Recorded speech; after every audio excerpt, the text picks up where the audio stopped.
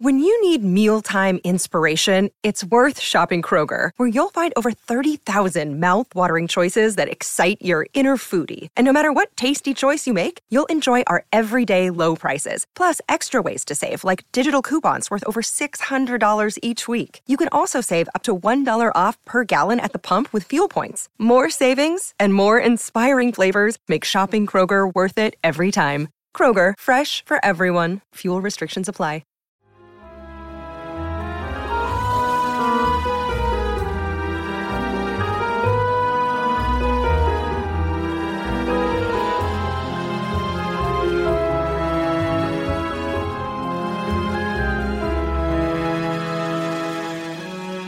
Hello everyone, Gabby here. And I'm Brenna. And welcome to the Mystery of Everything podcast.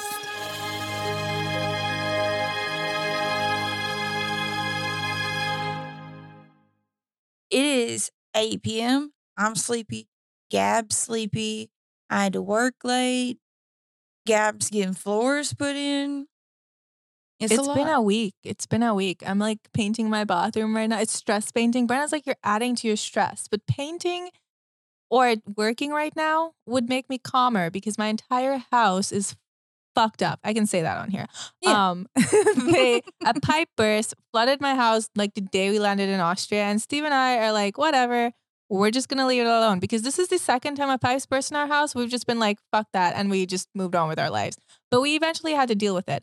And then when we ripped up the floors, the previous owners had the laminate flooring, some sort of like padding underneath, and that was over top of vinyl flooring that was stuck to the floor that was molded. So then the insurance company was like, screw that, we're signing a restoration company, and they ripped everything out. And then while they were ripping stuff out, they broke the countertop, so they can't even put anything back. So they're going to have to replace the entire kitchen. And then the dining room and the playroom floors and the entryway floors. And then we were like, okay, you're replacing all the floors. You might as well just do the rest of the house. So I am doing great. Yeah. So that's how it's going with Gab. It's going great. And things are going pretty well with me. I'm just looking for a nun costume. For normal reasons. Yeah. Nothing weird. But if you guys want to come out to Anderson, South Carolina in February, go to War of the Barons and you guys could be church people with me and Bren.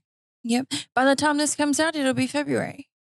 Oh, well then go with us this month. We'll put the link in the description because it could be fun. Me and Gab are both going to be nuns. I'm going to be a sexy nun. I'm just kidding. You can't be sexy nun. You have to be just like a regular nun. I'm just going to be regular nun. My story, because Steven is a Baron, is I'm in love with Steven. So you could be in love with Chris. Oh my God, we're both terrible nuns. We're terrible nuns. Yeah. I could be the mean nun. No, I don't want to be the mean nun. In movies, you all know the mean nun. But Brenna came here today to help put my house disaster into perspective with a little disaster. A little cave disaster. Oh, I had an intro that I was going to say for you all, and now it would just be weird. Do it anyway. Do it. Hey, all you sassy skinks and snakes. You're right. That was weird. And then I was going to be like, on today's episode, we're going to be crawling into cave disasters. It's like Tiger King, but make it reptilian. Reptilian? Skinks are reptiles. Well, they're lizards are reptiles. I don't know what a skink is. I hate to say. You were a biology major. You have to know what a skink is. What is its actual name? It's a skink. No, I don't know what that is. Google it. You know what a skink is. Am I saying it right? Yeah, a skink. Ew. Yeah, it's a skink. That's so funny because I work with salamanders. I've never heard of this ugly thing. It's hideous. It's like an uglier salamander. It's like a variation of a lizard. Looks like a snake though. We've got some in Kentucky. Don't love it. Oh, anyways, cave disasters. Yeah, cave disasters. Nothing to do with reptiles. Just whenever I was typing out the episode, that's what came to mind. And if I ever make like a YouTube channel where I educate kids on reptiles and amphibians, that'll be my intro. Do it. Yeah. But that's probably not going to happen. Anyways, moving on. So we're keeping with the theme of disasters that we've been covering. A listener was kind enough to recommend this. Insert name here if they say I can do so. Did you not ask? Shit. I did ask. I did ask. I just forgot to insert name here. Okay, we're going to 2 seconds. Shoot. I'm so fast. I'm with the quickness. General. Davis. Davis said, yeah, I totally don't mind at all. That's literally his only name he has. It just says Davis. So Davis, this one's for you. Insert rock song here. Just kidding. Okay. Yeah, so it's a good idea, but slightly terrifying. Oh, and Davis also mentioned I should dive into a very well-known cave disaster known as the Nutty Putty Cave Disaster with John Jones. So we're going to cover that first. And I'll be honest, before researching, I had never heard of such a thing. But when it comes to cave accidents, I know nothing. You never heard of cave accidents? No, I mean like the Nutty Putty Cave. Oh my gosh. I watched this long I'd never YouTube heard video. of any cave accidents. Really? Yes. So this was a lot. Good for you, Queen. This was a lot. So if you thought that the saturation diving episode was bad, which it was bad. I mean, someone got sucked through a hole and turned into KFC chicken. Not KFC. I feel like it's disrespectful to the poor dude who's dead. KFC chicken sucks. I can say that because I'm from Kentucky. I like KFC. Damn. No. I love KFC. No. I like their potatoes. But that's off topic. Yeah, so just wait. Without further ado, we're going to go into the first on our list, which is, of course, the Nutty Putty Cave disaster. So before we climb into the accident, let's discuss the ins and out of Nutty Putty Cave to get a little background information on the area. So the cave was discovered in 1960 right outside of Salt Lake City, Utah, and everybody loved it. College students, Boy Scout troops, you name it. The cave had over 5,000 visitors per year. Nutty Putty is a limestone cave, so naturally you would think that it was formed throughout the years by the cave getting eaten away by acidic groundwater. However, while Nutty Putty is a limestone cave, it is also a hypogenic cave. This is different from your typical limestone cave because it was created from the bottom up by hydrothermal activity. So hypogenic caves are formed when superheated water is forced upward into a bed of limestone. The minerals that are in this hot water will eat away at the rocks to create the shafts that form the cave, which is super cool. Matt Paulson, who is the chair of the Timpanogos Grotto. Gab, did I say that right? Yeah. Oh, sweet. So for those of you that don't know, this is a local branch of National Speleological. Yeah. That is a mouthful. National Speleological Society that managed access to the popular cave. So Matt says, traditionally, these types of caves are very complex and features lots of domes and 3-dimensional passages, which was very characteristic of a hypogenic cave. Unlike most caves we see, the temperature of Nutty Putty Cave stayed around 12.7 degrees Celsius or 55 degrees Fahrenheit, since we don't use Celsius here. The reason the temperatures stay so high is because of it being a hypogenic cave. Mapping systems, and if I'm saying that wrong, you guys don't come for me. Hypogenic? Sounds I fine. feel like that's the only way it can be said. But if Someone might throw a gen in there, but I don't like how that would sound. hypogenic? Hypogenic. So that's like clean, right? No. Hypogenic. Hyperallergenic is like. Oh. What am I thinking? Hypogenic? Nope. I don't know where my mind was going with that. Hygiene? Hygienic was where my mind was going. Guys, it's late for Brent. I stayed up until 2 a.m. working on this episode, so you all better love it. Oh yeah, but moving on. Mapping surveys of the cave were able to capture 1,355 feet or 413 meters total of the cave, with a depth that reached 145 feet, 44 meters. A fun fact about the cave before we dive into its horrific history is that the cave had clay oozing from the walls that looked like silly putty, which in turn gave the cave its name because it was an original product name for silly putty. Did you know that? Gab, did you ever play with silly putty?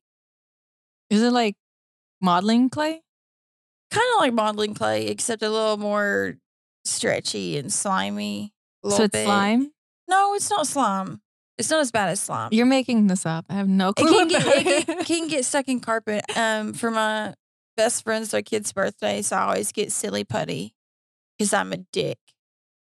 Because it gets stuck in carpet? Yes. That's messed up. Yes, it does. When you have a kid, I'll remember this. Oh my gosh, I'm Carpet, actually setting a hair. reminder in my phone right now. No, I get the worst presents for kids. I get you slime. I get silly putty. Thank you for not getting joy at any of loud that. musical instruments. She already has all of those. Makeup. How's that? I'm a big fan of makeup. Oh, always buy real makeup though. Don't buy play makeup for kids because play makeup isn't really regulated and real makeup is more regulated. And so it's play safer. makeup is so expensive.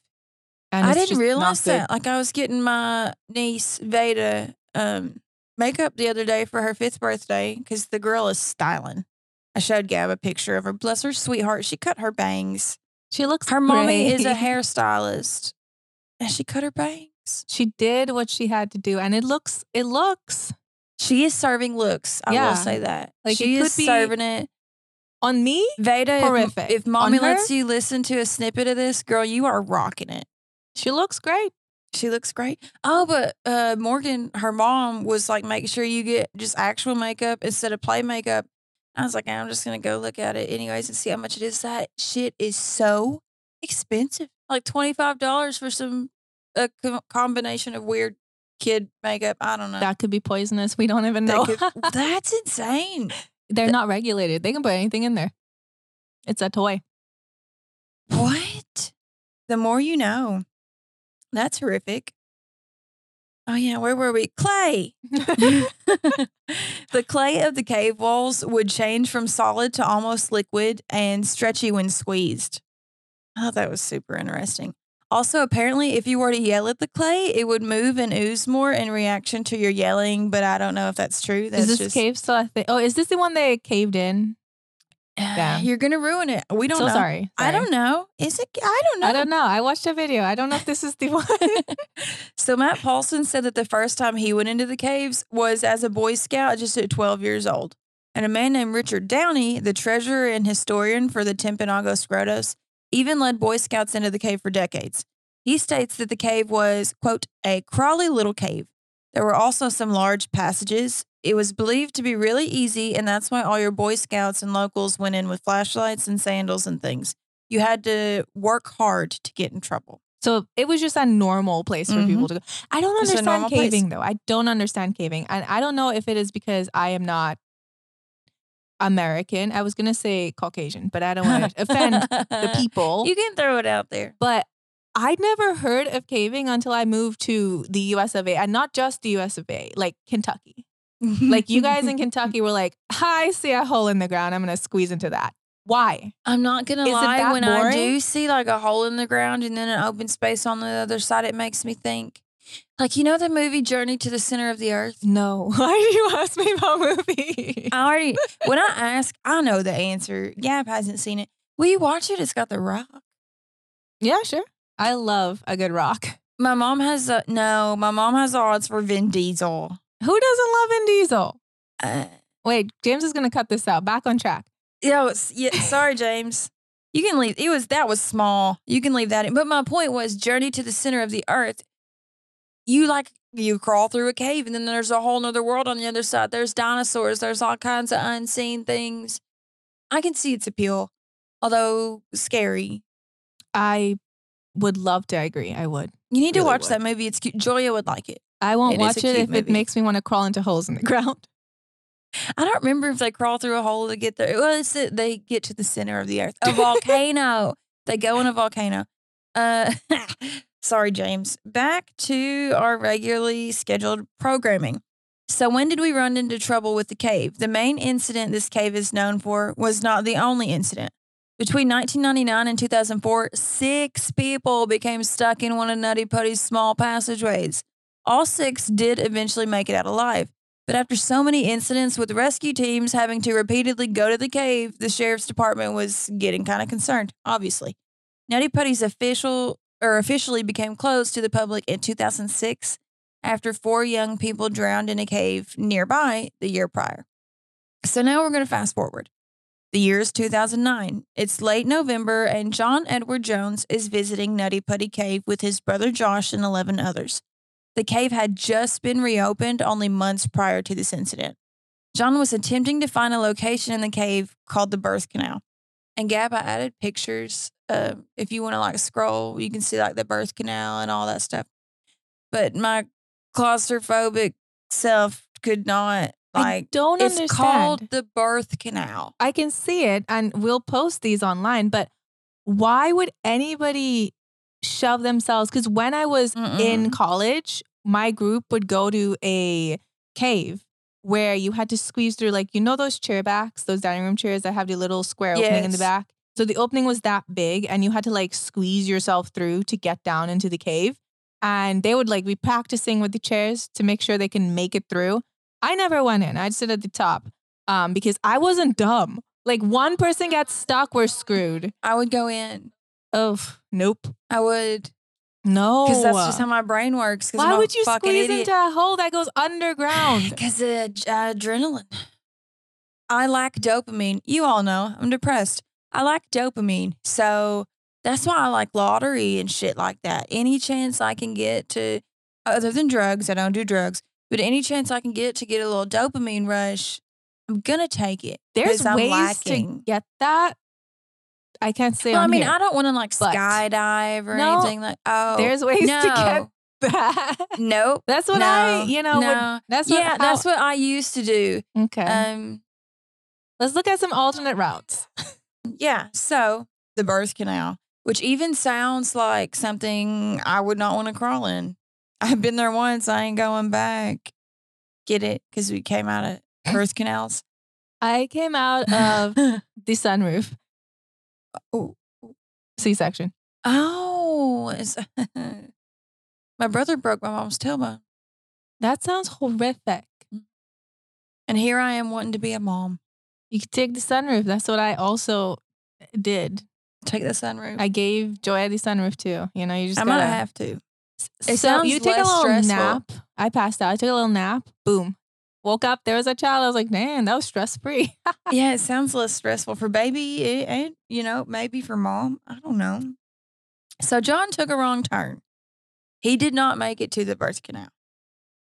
Unfortunately, he ended up in an entirely different location than intended, one that was unmapped. He was in a section of the cave near a place called Ed's Push. And like Gab said earlier, we're going to upload probably to Instagram the pictures. But John thought he saw a large opening on the other side of the area he was in, and he had intentions of turning around. So headfirst he went into the narrow squeeze, except the opening was not larger on the other side, and now he was stuck. Not only was John stuck, but he was stuck upside down at a 70-degree angle. So for most experienced cavers, this is a no-no. You're taught to never go headfirst downward under any circumstances if the area is even questionably tight. Matt Paulson, who I discussed earlier, thinks that if John would have gone through feet first, he would have been able to make his way back out. So, of course, we never know what could have happened in life or what would have happened in this case, but there is reason to believe that he probably could have been helped and potentially survived. But again, we will never know. So John's attempted rescue lasted 72 hours and was broadcasted by the news the whole time, which I don't know. I get news goes to these things, but it's almost like it's tragic. The other day, my hometown, this is so sad, rest in peace, but my hometown, a house burned down. Saw that. And the news was there like, I don't know. While it was burning? Yeah, and I Oh. understand the news being there, like in this instance, the news reported the entire situation, but like people are dying, and you're just standing and I don't know. To each their own. It just kind of leaves a bad taste in my mouth a little bit. When you think of war journalists, like journalists on battlefields or journalists in battle zones, that's kind of their thing. They're literally recording people dying. And I guess it's like in those instances, I guess it's so people can like see I don't know. Yeah. So, 27 hours broadcasted by the news the whole time. There were 127 volunteers at the scene to try to help him. They installed a pulley system to try to pull him out. 8 men pulled together to try to get him out, taking short breaks in between because John was in so much pain. Oh, poor John. They were beginning to make progress, slowly pulling John up with every tug. And after the third pull, John was even high up enough he made eye contact with the nearest rescuer. The rescuer asked, "How are you?" And John responded, "It sucks. I'm upside down. I can't believe I'm upside down. My legs are killing me." Even though John was complaining, he still had a smile on his face, which I just feel like that says a lot about who John was. Everybody shush! William Shatner has something to say. Cat and Jethro, box of oddities. What do you do when the woman you love dies? Well, of course, you dig her up and you live with her. Aww. The show examines weird things. There are plenty of old photographs from this time period of children out in the streets playing in and among the dead horse carcasses. Oh, I miss those days. Things used to be so much simpler. Cat and Jethro. Then there's the urine wheel, which sounds like a really bad game show. Thing done weird things.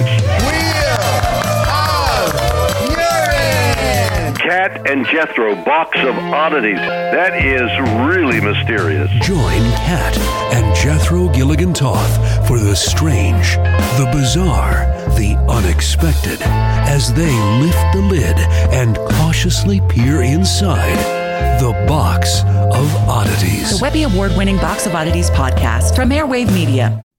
Hello everyone, Takuya here. And I'm Gabby. And we are the hosts of History of Everything, a podcast which you can probably guess by the name is, well, I mean, it's about everything. Do you want to know why people thought potatoes were evil and would give you syphilis? Are you curious about all the stories of the terrible and stupid ways that people have kicked the bucket over the years? Do you want to hear tales about all of the different badasses of history and the lives that they had brought to life? Well, if so, then look no further. History of Everything is just the right podcast for you. It's available on Spotify, Pandora, and anywhere else that you get your podcast from. Join us for some fun and just see how weird and wacky history can be. So I have also added a picture here for Gab to see, and we're going to put this on Instagram too, but you can see their makeshift pulley system, and you can see how tight of a spot that guy is in the rescuer is in trying to drill it into the cave wall. It'll make you claustrophobic. So, the guy looked at John. John smiled, and then they pulled again. John was almost out, but the fourth pull was different. The rope suddenly went loose, and the team all fell backwards. The rescuer just behind John got hit hard in the face with something that knocked him unconscious. Dust filled up the cavern.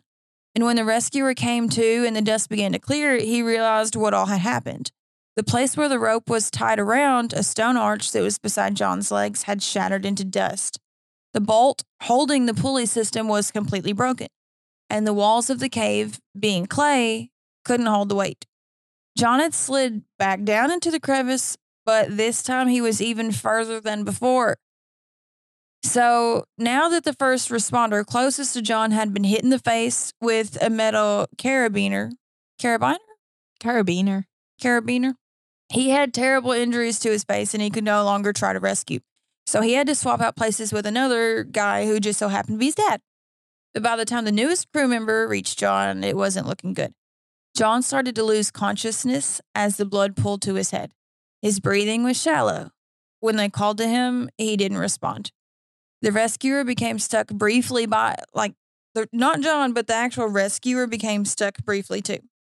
Yeah, so he eventually freed himself and then attached another pulley system, but he was so exhausted he had to be replaced by another crew member. So they swapped out again. This crew member tried to make contact with John, but couldn't.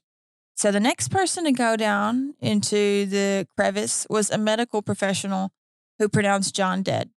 He died a few minutes before the stroke of midnight on the night before Thanksgiving. He left behind a pregnant wife and a child. His body wasn't able to be removed from Nutty Putty Cave, so now the cave is his final resting place. The cave was sealed shut with concrete and has a plaque dedicated to John at the entrance. Writing that one got me, and I had to take breaks because it made me so sick. Just, if you want to research it, there's a lot more details. that I couldn't pack into this, but rest in peace, John Jones, and my condolences to his wife, children, and the rest of his family. And I have, Gab can see him, but there's 2 pictures and it shows diagrams of like where he was stuck at in the cave, where the rescuers were, where the pulley system was. So we'll upload that. But there really was no way to he get could that have, out. unless they would have Broken that I don't want to be morbid, but unless they would have almost like snapped his legs. Like, there's no way to get him out. They could have shot him up with something that would knock him out and then broken I his thought about legs. that too, but I mean, it was happening so fast. But I thought about that too. Like, what if they just cut his fucking legs off? Or would he get infected and bleed to death before you could get him out? Yeah, also, how would you get his torso out? Because that was the small part that would kind of like force him through. Yeah. Because like it's what cats do with their body. They kind of compress and then go through like, and what if I'm the saying? blood's pooling, then maybe he's getting swollen. I don't know. Just wouldn't have been a great time. I don't know. Yeah. So that obviously had a not happy ending. And this next one is also going to have a not happy ending. I can't imagine anything in a Cave Disasters episode can have a too happy ending. We'll see. We'll see, won't we? All right. Number 2 on my list, Mossdale Cavern Flood. This one was crazy. And I even watched YouTube videos on this one. One of the guys Chris watches. Something to do with a hand. That's neither here nor there. Shrouded hand? Does that sound familiar? Shredded hand. I don't know, but you're a good YouTuber and I enjoyed your video. So, next disaster is equally horrific, but in a different way. If you're afraid of getting stuck in tight spaces, let's throw drowning into the mix. Let's do it. Just for funsies. This is not fun. This is tragic. I don't know. That's how I deal with uncomfortable things, is I laugh it off. Once again, before diving into the story, I'm going to give you all slight background information on the cave itself. So Mossdale Cavern was first discovered by a man named Bob Leakey in 1941. It is important to note that Bob never would have discovered the caverns without the perseverance of a man named Eli Simpson, who we're going to call Simey. It's Cymmie. Sounds like a Simey. Sounds like a Simey. I like Simey. If I'm saying it wrong, sue me. Don't sue me. I didn't look up the pronunciation. Simey was a member of British Speleological Association. I said that earlier. You'd think I'd get it by now.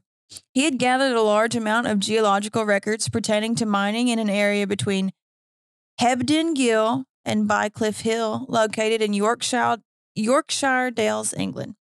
Simey thought that this area could hold the key to answering the last major unsolved speleological, I'm never going to be able to say that smoothly, speleological problem in the area. The Mossdale Beck Grassington Moor Black Keld Resurgence Enigma. He just knew that the longest and deepest cave system in the British Isles was beneath this moor due to the abandoned lead mines. So after investigating for many years, through research and on foot, he was determined to find this cave system. He heard a story told by old lead miners about a large cavern under the moor and thought this would be the entrance to a larger cave system he believed to be underneath. So what does he do? He recruits Bob to join him on his search. The two searched mine shafts and explored all over the area with no success. That is, until Simey noticed a creek that disappeared at the base of Mossdale Scar. Mossdale Scar is a cliff that reaches an altitude of 1,400 feet. It is in a shallow valley that has a steepy grassy ridge that forms almost like a wall on the south, and that wall rises up onto Grassington Moor, which I added a picture of it. Gabby, you see that tiny little black hole? Which one? Like on the right side? Here. Oh. That is the entrance. We're going to upload this picture too. So yeah, Simey sees the creek, also known as Mossdale Beck, and decides he's going to follow it. Mossdale Beck is not like your average stream, though. It's almost like a small river, so the stream disappears at the foot of the cliff. It sinks down underground and then emerges on the opposite side, combining with another source of water from Langcliffe Pot. So the men noticed the stream disappearing, and then they wanted to search for where it goes. But there aren't many young men around who can assist them in searching during this time because of World War II. So Bob enlists the help of a group of young women who worked with him at an aircraft factory in Yeadon. On May 31st, 1941, Bob drops his pipe out of his mouth, and upon hunting for it, he finds his way into the stream passage. How serendipity. So fast forward to the end of the year, Bob and his team of women have explored 4 miles worth of cave passages formed by water streaming under the cliff. Bob would even sleep in the cave to avoid long trips venturing in and out, covering himself with sand in drier areas of it. Which is just insane. I mean, go Bob. Like, good for you, but you're hardcore. Some areas of the cave could only be explored by ducking yourself underwater and appearing on the other side. And other areas were so small that you would have to crawl with your belly scraping the bottom to get through. Bob said that he noticed evidence of flooding on his second trip down, seeing the puddles on the floor getting larger, and then he had to scramble to get his way back out. You get the picture. It was dangerous. So let's fast forward to where our actual story takes place. The year is 1967. On June 24th, 10 people set off to enter the Mosdell Caverns. They separate into 2 groups. Oh, why did they separate? First of all, if you learn anything from Scooby-Doo, don't split up. Literally. Don't split up the gang. One group consisted of 19-year-old William Frakes. I think he went by Bill. 23-year-old Colin Vickers. 26-year-old David Adamson. And I'm pretty sure David was leading the group. I could be wrong on that. But I'm pretty sure he is, if I remember correctly. 24-year-old Jerry Borrow. Yeah. Borrow. 21-year-old John Ogden. And Michael Ryan, who was only 17. That is so sad. Not because I'm foreshadowing. We don't know what's going to happen. They're going to be fine. They're going to be fine. The second group consisted of Morag Forbes. Love her name. Morag. That's so cool. Colette Lord, James Cunningham, and John Shepard. They all entered the cavern around 2:30 p.m. The second group, which consisted of 4, only planned on going to an area called Rough Chamber to look at the views. Gab, if you scroll down, you'll be able to see Rough Chamber. The first group of 6 were slightly more ambitious, and they were planning on going to the extreme end of the mapped area on the cave and using explosives to remove blockages, keeping people from exploring the rest of the passages. So after the second group made it to their destination at Rough Chamber, they returned to the surface. The passages to Rough Chamber take about 40 minutes to get there and then 40 minutes back. They were successful in their trip, leaving the cave by 5 p.m. So while the others left the area, Morag stayed. She was the fiancée of Dave Adamson, and she wanted to wait for him. While the weather took an unexpected turn, it was supposed to be a pretty day, and then it turned stormy. Thunderstorms and heavy rain took over that afternoon around 7 or so. But the first group wasn't expected to return from the cave until midnight. Morag noticed the group hadn't returned yet, and she went back to the cave entrance at 7:30. She had been sheltering in a barn nearby. So she went back to the cave entrance and everything looked normal. She didn't think anything of it. So she went back to the barn. But upon returning to check the cave entrance around 8:30 p.m., it was completely submerged underwater. Fucking terrifying.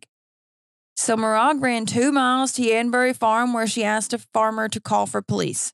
Around 11 p.m. that night, the cave rescue began. But this cave was unlike other caves, so backup was needed. They called a bigger cave rescue, and fellow cavers, fire departments, and police officers were on the scene within minutes. The entire cave was underwater, essentially turning into a lake. The rescue group began digging ditches and diversion drains, trenches to draw the rain away from the cave. Some even used their hands as shovels. The ditch was dug 6 feet wide, 10 feet deep, and 100 yards long. The sun came up and the rescuers continued working. Next, building a 10-foot dam, 15 feet thick, 70 yards wide, reinforced with 10,000 sandbags. They waited to see if the water levels would drop so the rescue could officially begin. And with the dam, the dam, they just made it. It wasn't exactly sturdy. It required constant repairs. So that afternoon, the water levels did begin dropping, and then the already exhausted rescue team made their way into the cave. which was still full of water, just to the point where they could actually walk through it. The rescue team made it to Rough Chamber, but couldn't continue on until the water drained from the other chambers. They waited in there for hours, knowing the only thing keeping them alive was the unsturdy dam outside. So if that dam were to break, water floods back in again, Surely they they die. left people outside who could fix it, right? Yet they had people outside round the clock repairing the dam while a team of rescuers went back in. So it's like a constant effort. The water did drain enough for them to continue on through the canals, so they did. They started down a 900 feet crawl through a passage that was about 10 inches high and 2 feet wide. 2 bodies were found jammed in that passage. There were no other options but to crawl over the bodies, as they could not turn around because the passage was so small. So they continued on. A short way past those 2 bodies, 3 more were found. But they couldn't find the 6th body. The leader of the rescue mission, Jim Eyre, told the others to quickly head back because it was obviously dangerous. Some of the others were crying and vomiting upon the discovery of their friends' bodies, as one would. The bodies were identified, but one person was still unaccounted for, John Ogden. Unable to find John and worried he might still be alive somewhere, they contacted Bob Leakey, who we remember, guys, he was the first one that ever went into it. Oh, Bob. So Bob was now 53 years old. Bob went into the cave and went past where all the bodies were found, continuing on actually way farther than that. But with the dam still being questionable, he was forced to leave the cave. This was Bob's last ever caving expedition. Days passed by. Monday night, the cave was searched again, as well as Tuesday night. And around 10 p.m. Tuesday night, a childhood best friend of John led a team of 6 back into the cave.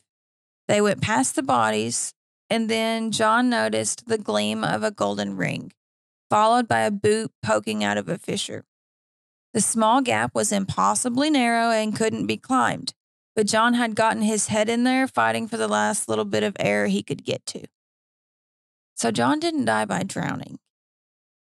John got his head stuck in a tiny crack trying to get air and couldn't escape.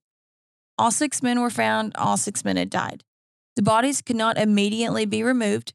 Reaching the bodies took over 5 hours of crawling, so the cave entrance was closed and sealed. However, in 1970, there were friends of the victims who got into the cave and successfully were able to move the remains to a higher cavern away from the area where floodwaters reached. And then that area was named the sanctuary. So very sucky story, very sad, very sketchy. At least half the group got out. Half the group got out. I just can't imagine being Morag and like my fiance's in there. It's starting to rain. I'm waiting in a barn. I don't know why they split up. Here's the thing though. Even if I were with a group that split up, I always go with the group Steve's in.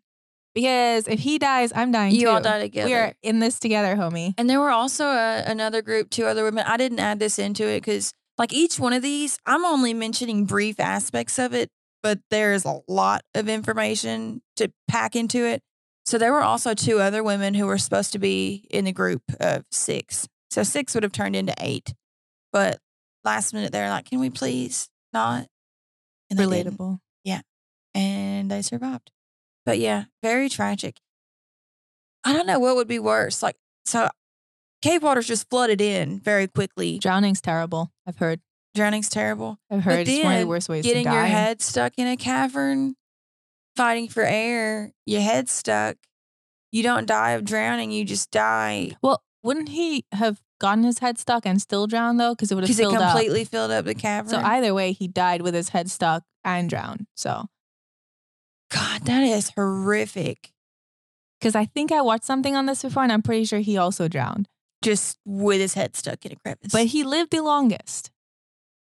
Is that a good thing? I don't know. I'm trying to weigh it. I feel like it's more horrifying because your head's I feel like it would be stuck. scary because you're just, you know. But you can't even really, I mean, I guess you could feel the water rising. I feel like it was one of those like flash flood type deals. Because Morag had went to the entrance at 7:30 and it was completely golden. She was like, I'm going to go back. And then she went back, I don't know, like 8:30 around that time. And the entrance is completely underwater. And that's my dog. That's a little Booker boy. He's a good boy. He's not a good boy. He's a goodest boy. Oh, I wish that the camera or the microphone picked that up. That is hilarious. Probably did. James, cut that out if it did. All right, so we're going to finish off on a bit of a lighter note. Yeah? Because those were terrible, right? Those are some terrible stories. So this story, we're just going to finish off on a lighter note. Everybody lives? Yay. Next up, the rescue in Bushman's Hole. And if those That's of you... a terrible name. Bushman's Hole. This is not a laughing matter, Gabby. I'm not laughing. No, we do need to laugh. I feel like we probably sound sleepy right now because we are. But, and this isn't exactly like, this isn't one of those episodes where we're like, yeah, fun, because it's full of death. But you just said it was a good... I said a lighter note. We're on a lighter note. Okay, so Bushman's Hole. This one was crazy. Stop! I'm sorry. She's over here chuckling to herself. It's a bad name. And those of you that have heard of this story, just keep quiet until I finish. Till you finish with Bushman's Hole. Thanks. I'm going to finish in Bushman's Hole. James, cut that. Oh, shit. This story takes place in South Africa's Northern Cape in a cave called Bowman's Gat. Bowman's Gat Bozeman's Gat? Bozeman's Gat Cave, also known as Bushman's Hole. It's not that funny. It's pretty funny. Who named this? Okay, this is about to get sad, so we have to stop laughing. Our story starts out with Dion. I think his name is Dreyer. Looks like Dreyer. Dion Dreyer on December 17th, 1994. A 20-year-old Dion decided he was going to practice a dive at Bushman's Hole. Also, did I mention that this cave is entirely underwater? Ooh. No? Well, I did now. It's a freshwater cave. If you hike your way down the small crater, you'll find yourself standing beside a tiny circle of water that some might mistake as a puddle. But alas, this is the entrance. Side note, can you imagine you're just exploring a cave, walking around, you're just trudging along, and then douche, what you think is a puddle, you're gone. You're done for. Now, if you could swim, you'll be fine. Oh, yeah, and this is scuba diving, which I told myself I would never do a diving thing. Gabby, are you scrolling ahead? No, I was just remembering I love cave diving because I listened to this whole long episode on cave diving incidents because it is hard to get a cave diving like certification to get approved for it. Mm-hmm. And you're not really supposed to go by yourself. But I listened to one where one person did everything wrong, like everything you could possibly do wrong, but then nobody was experienced enough to go as far as they did. So there was like no way to rescue them. Not great. Not great. This story is not going to be anything like that. Nothing at all. Oh, my dive master that checked me off for diving, his name was Jamie. He was a hard ass, but like in a good way. He was one of those old men that, well, when you're teaching scuba diving, you have to be a hard ass because people die. Like there's no jokes. I was the only one in the class. He was hardcore, but he was a cave diver. A very hardcore man. You didn't fuck around with Jamie. So in diving into this tiny sliver of water, you have to slide your way through a very small gap before you reach one of the biggest freshwater caves in the entire world. Like I said, those small gaps. You never know what's going to be on the other side of a little tiny gap, Gabby. And that's why you got to risk it for the biscuit. Or you'll never be in the biggest freshwater cave in the entire world. One of. You want to know how big this cave is? When Johann Rall received the letter on Christmas Day 1776, he put it away to read later. Maybe he thought it was a season's greeting and wanted to save it for the fireside. But what it actually was a warning, delivered to the Hessian colonel, letting him know that General George Washington was crossing the Delaware and would soon attack his forces. The next day, when Rall lost the Battle of Trenton and died from 2 colonial Boxing Day musket balls, the letter was found, unopened in his vest pocket. As someone with 15,000 unread emails in his inbox, I feel like there's a lesson there. Oh well, this is The Constant, a history of getting things wrong. I'm Mark Chrysler. Every episode, we look at the bad ideas, mistakes, and accidents that misshaped our world. Find us at constantpodcast.com or wherever you get your podcasts.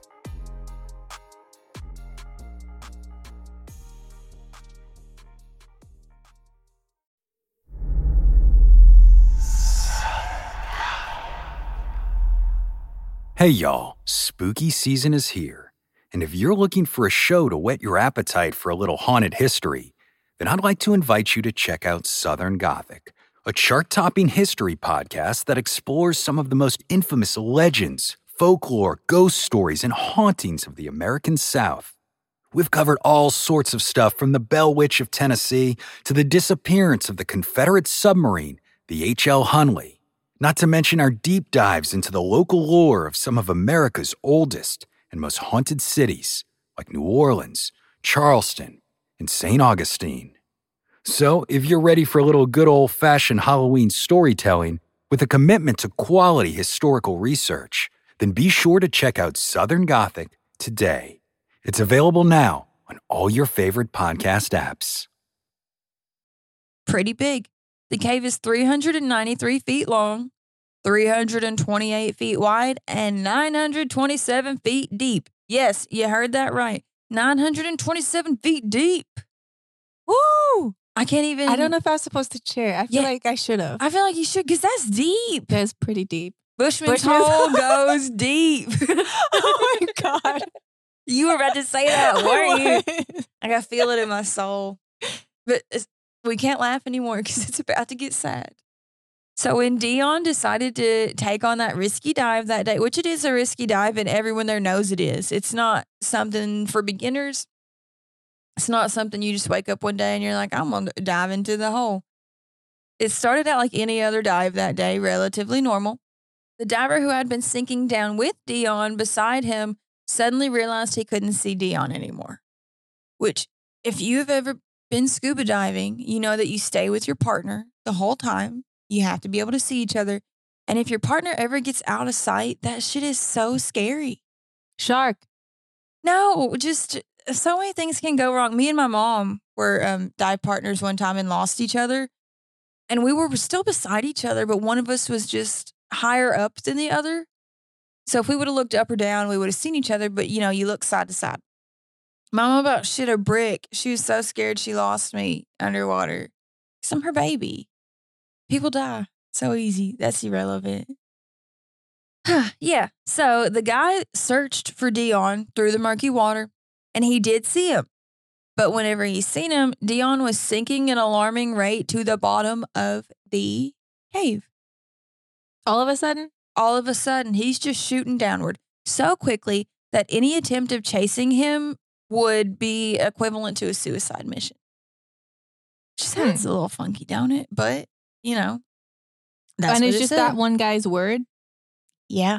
Huh. It's just that one guy's word. Strange. Huh. How about that? No one knows for sure what happened to Dion, but it is theorized that he suffered from what is called a deep water blackout and sunk to the bottom of the cave. Which, my thing is like, well, I don't know with cave dive. I don't know about going that far down because I'm a floater. I guess I got so much fat on my body that I float. I don't know what it is, but that's a thing, right? I don't know. I don't know. Well, I was able to float in water whenever I was a little skinny thing too, so I don't know. But I have to have so much weight on me in order for me to actually be able to go underwater. It's insane. Because, you know, you put the weights on your weight belt in order for you to sink. And then if you want to float, you fill up your whatchamacallit vest. I don't want to go diving. I should know the name of it. I literally have one. You're going to do like all like the I don't know. I don't want to go diving. God, it's so I have to fun. Go in Italy and I'm so scared. I would I'm like, pay am I gonna die? Big money to go diving in Italy. We can do it. And I'm like, ew. It is one of some. We're going with our friends on. They're super experienced. Aside from what I'm about to say. Like, it's one of the most relaxing experiences ever. It truly is. I can be having a panic attack on top of the waves, and the second I get down in there, I'm like, oh, there's a fish. That's me with Ooh, flying. there's a stingray. I like being in the sky. I really want to go skydiving. I don't know what, because I feel like if I were to die in a plane crash, I mean, whatever, I would just be so happy. But I don't feel the same with dive. Like, you know, if that is the way I went, I would be fine with it, is what I mean. No. Versus because at least I was doing what I loved. Yeah, if I die scuba diving, I would feel more at peace. I've always kind of felt like I was going to die in the ocean, though. It works. Maybe it's because I'm a Pisces. I don't know. I like. Okay, Miss Science, ma'am. The ocean calls to me. It does. Like if I could picture my death, it would be me just walking out into the ocean, like a scene in a movie. Hard to picture your death when we're still picturing Dion's. That was my way to steer you back. Damn. Sorry, guys. I keep taking a turn. My brain is just not braining today. So Dion is sinking, and he is sinking fast. Nobody knows what happens to him. We think it was something called a deep water blackout, and we can only assume he is at the bottom of this massive ass cave. Police were called to the scene and tried to rescue Dion using some kind of robotic system. Kind of unclear what it was, but it was unsuccessful. Dion was gone, and there was no body to be buried. No one even knew for sure where his body was. His parents commemorated their son with a plaque beside the entrance to Bushman's Hole. That's not the end of this story. How? I'm going to tell you. Oh, yeah, that picture that we're scrolling past right now, that it looks bigger than a puddle, but that is the entrance to the cave. Isn't it like a really deep puddle, but then you still have to squeeze into the cave? Yeah, you got to squeeze into a little hole, and then it's like a huge thing of water. Into the 927 feet. But then I would just feel spooky because, like, you know what's under there. But my mind would be like, what could swim through that little hole and eat me? But it's a little hole, so it couldn't be that scary. You know when you're sleeping at night and you're like, oh, something can yank you out from under the blankets? Is something going to yank you into the hole from under the water? Stop right now. You're not going there. And if you are, just think about that. Don't stop thinking about that. I think it's still open. I think this is one of those that they don't close it down. It's still kicking. Would I dive in it? Yes. Would I go 970 feet? No, I'm only certified to go 70. Farthest down I've been is 90. And that was in an airplane. And that was spooky because it's claustrophobic underwater. You know what I mean? Like, what if my oxygen, something gets stuck in this sunken airplane and then I'm just dead? That didn't happen. It was very cool. It's very fun. Okay, so we're fast forwarding 10 years because our story didn't end with Dion. Now enters a man named David Shaw. David Shaw was a 50-year-old man and an amazing cave diver. He was experienced. He was diving in Bushman's Hole in the evening with the goal of reaching the bottom. Whenever he got past the 800 feet mark, he saw the cave start to come kind of like a slope towards the bottom. So David got out his flashlight and was swimming around, checking out the cave floor when he saw something out of the ordinary. What did David see, Gabby? Dion. David saw Dion, the body of Dion Dreyer. Dion was laying on his back with his arms stretched up as if he had been reaching out for the surface, which could be coincidence because he blacked out, but also terrifying and sad if he was reaching out for the surface. I don't know. Just that little fact there made me very sad. David tried to lift the body to take Dion back with him to the surface, but unfortunately, Dion's oxygen tanks were stuck on something. And David knew if he remained down there any longer, he'd be risking his own life. So he attached something to Dion's body and then returned to the surface. Upon reaching the top, David immediately let Dion's parents know that he'd found the remains of their boy. He also promised Dion's parents that no matter what, he would return his remains to them. Just so sad. Go, David. That's so sweet. Like, his parents know, that's the only hope that they're going to get their baby's body back. I don't know. That's very sad. So David, along with the dive team, started to make preparations for the dive, which would ultimately take 12 hours. So in January in 2005, the mission began. David filmed the entire trip on a camera attached to his helmet. After David has reached the bottom, the diver above David began looking for signs that David was done. 15 minutes passed. Nothing. No flashlight movement, no bubbles, no nothing. So the diver, thinking something had happened, went into rescue mode, and he started swimming down towards David and Dion. But after hearing a strange noise, he realized that his gauge had broken, which I'm going to pause right here for a second. These stories have something in common that if tiny little things would have been different, like if that pulley wouldn't have broke right when they were making progress and got his body out, or if this guy's gauge wouldn't have broke right when he was going down to rescue his friend. It just takes one small thing and it affects everything. History is affected by small things every day. Think about what you do before you do it. I'm just never think before I do anything. I don't either. And that's why I am where I'm at. It's neither here nor there. But without this guy's gauge, he could die.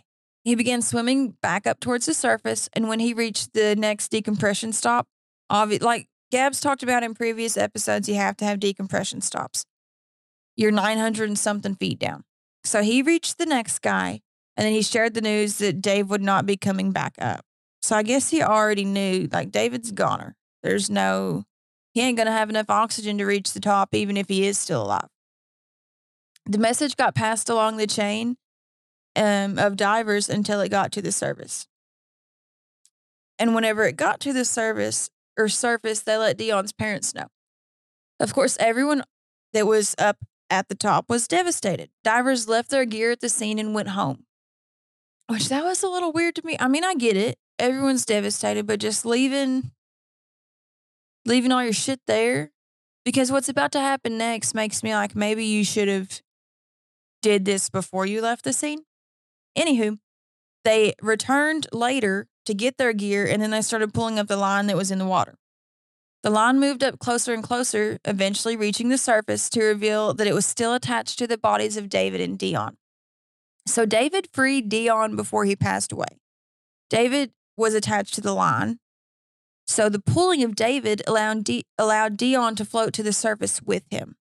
So what happened to David to cause his passing? Well, we aren't sure, but if you remember, he did have a camera attached to his helmet. It appears that David developed nitrogen narcosis on the bottom of the cave, of course, causing him to become disoriented and confused and ultimately leading to his death. And while this story is extremely sad, David, being as brave as he was, he fulfilled his promise to Dion's parents and he brought their baby home. And then I had a little picture of David attached because he's a real one and he looks like such a sweet guy. And I bet you all are thinking, Brenda, what the fuck was that? How is that a lighter note? And you're right. I said we would end on a lighter note, but that wasn't the end, motherfuckers. It's our final story for the night. Can I call them motherfuckers? They're listening to the podcast. I mean, they can stop now if they want to. It's our final story for the night. Bet you're asking, Brenda, what is it? Just tell us. India's rat hole miners saved the day. That's the name of the little article I read. This story was recommended to me by a coworker. Shout out to Sot Man, who is currently my arch nemesis. You guys are frenemies. We are. We're frenemies. Which is so funny because you're like, I don't want to be his friend. I'm like, you're his friend. No, I'm not your friend. You guys have like a weirdly complex relationship where, yes, you would punch each other in the face, but also you'd punch someone if they punched the other person in the face. Frenemies. I would, if he was stuck, if his car was broke down somewhere, I'd drive it, I'd help him out. If he was cold, I'd give him a sweatshirt. I would also smack him in the face. Sot Man. That's a joke for legal purposes. Oh, and HR, write this down. Stop it. I told him that we call him Sot Man too, because I was like, we don't want to use your real name, in case you don't want to. And he cracked up. He was like, you all talk about me? I've only listened to episode 1.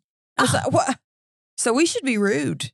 Yeah, actually, Sot Man sucks. We just decided. He won't even hear this because he doesn't listen. You're not coming with us on our trip. No, you still can't, Steve. Steve wants you to go. Bully him into going. Steve needs another night. Honestly, I've been telling him to go. I think he said he was gonna fart in our tent though. So do with that what you will. And we need to finish this story because I'm drag assing along. It's so late. Steve's gonna murder me.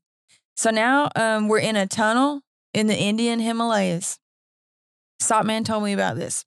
This was super recent too. This was November 2023, like insanely recent. So you can't find much information on shit that's really recent. I figured out the articles are harder. But 41 men were trapped deep inside a Himalayan mountain.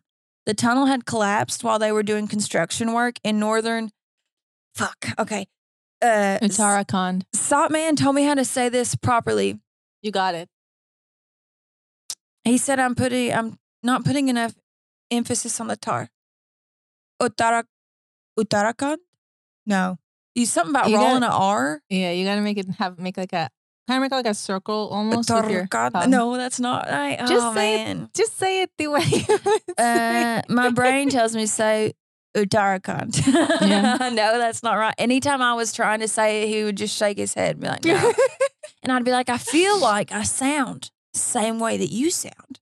He's like, no, you're not getting it right. He tried and then Megan was over there on the side and Megan was like getting it right. And he's like, yeah, like Megan. I'm like, yeah, Uttarakhand. And he's like, fuck no, it's not right. He tried explaining my own aunt's name to me and I was like, listen, my guy, my own aunt says her name wrong. Like, I don't know what to tell you. I don't got it.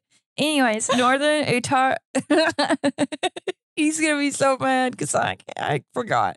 Northern Uttarakhand state. The rescue became even more urgent whenever some of the workers started becoming ill. 4 days had passed with these men trapped in this tunnel before the local authorities flew in a high-powered drill from the capital, New Delhi, to try to gain access to the trapped workers.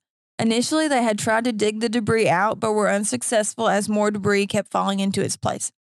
The rock was super fragile. So the heavy machinery that was flown in broke down, which that confuses me because, like, the rock is fragile. It keeps falling in. How's the machinery going to break down?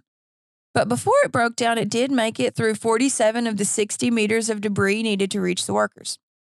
Authorities had exhausted all options other than one. Rat hole miners. Do you know what rat hole miners are? Like digging miners? I had no idea. Yeah, it's digging, but I was like, why are they called rat hole miners? So what is a rat hole miner? The name comes from the resemblance of their job to that of a rat burrowing in the ground. The tunnels they crawl through are just big enough to fit the bodies of the workers that are crawling in it, and they descend using ropes or ladders usually. The holes are often so small that the workers must crawl or crouch down without ventilation or safety measures in place to extract coal. For this story, there were half a dozen miners who were excellent at burrowing by hand into tight spaces. They're not like little rats, but like little rats burrow. Ironically, this profession is banned in India. It was banned in 2014 by the National Green Tribunal due to environmental protection. It was said that the technique is dangerous and, quote, unscientific after a case was looked over involving the death of a number of rat hole miners, some of which were children. Also, it's said that between 10,000 to 15,000 people have died in mines due to rat hole mining in between 2007 and 2014. This technique of mining is still common in some small mines that use it to take advantage of a few loopholes regarding the transportation of coal. Anywho, back to our rat hole miners. They started working late on a Monday after 2 drilling machines had already broken down. So not 1, but 2.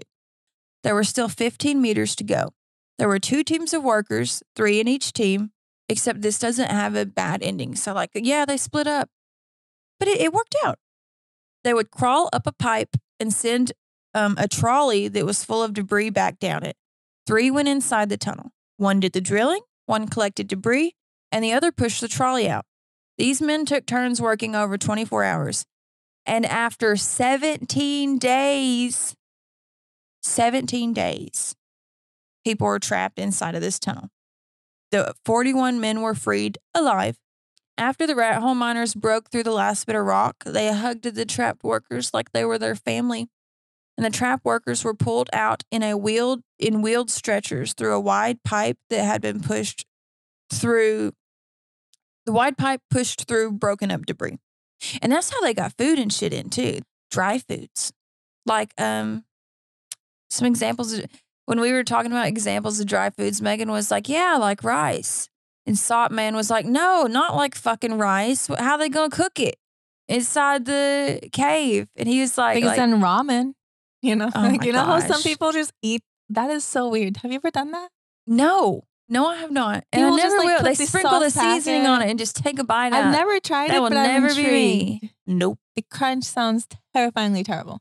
I don't want it. I don't want it anywhere in or around my mouth. Sorry. Yeah. So they're pushing food through the hole.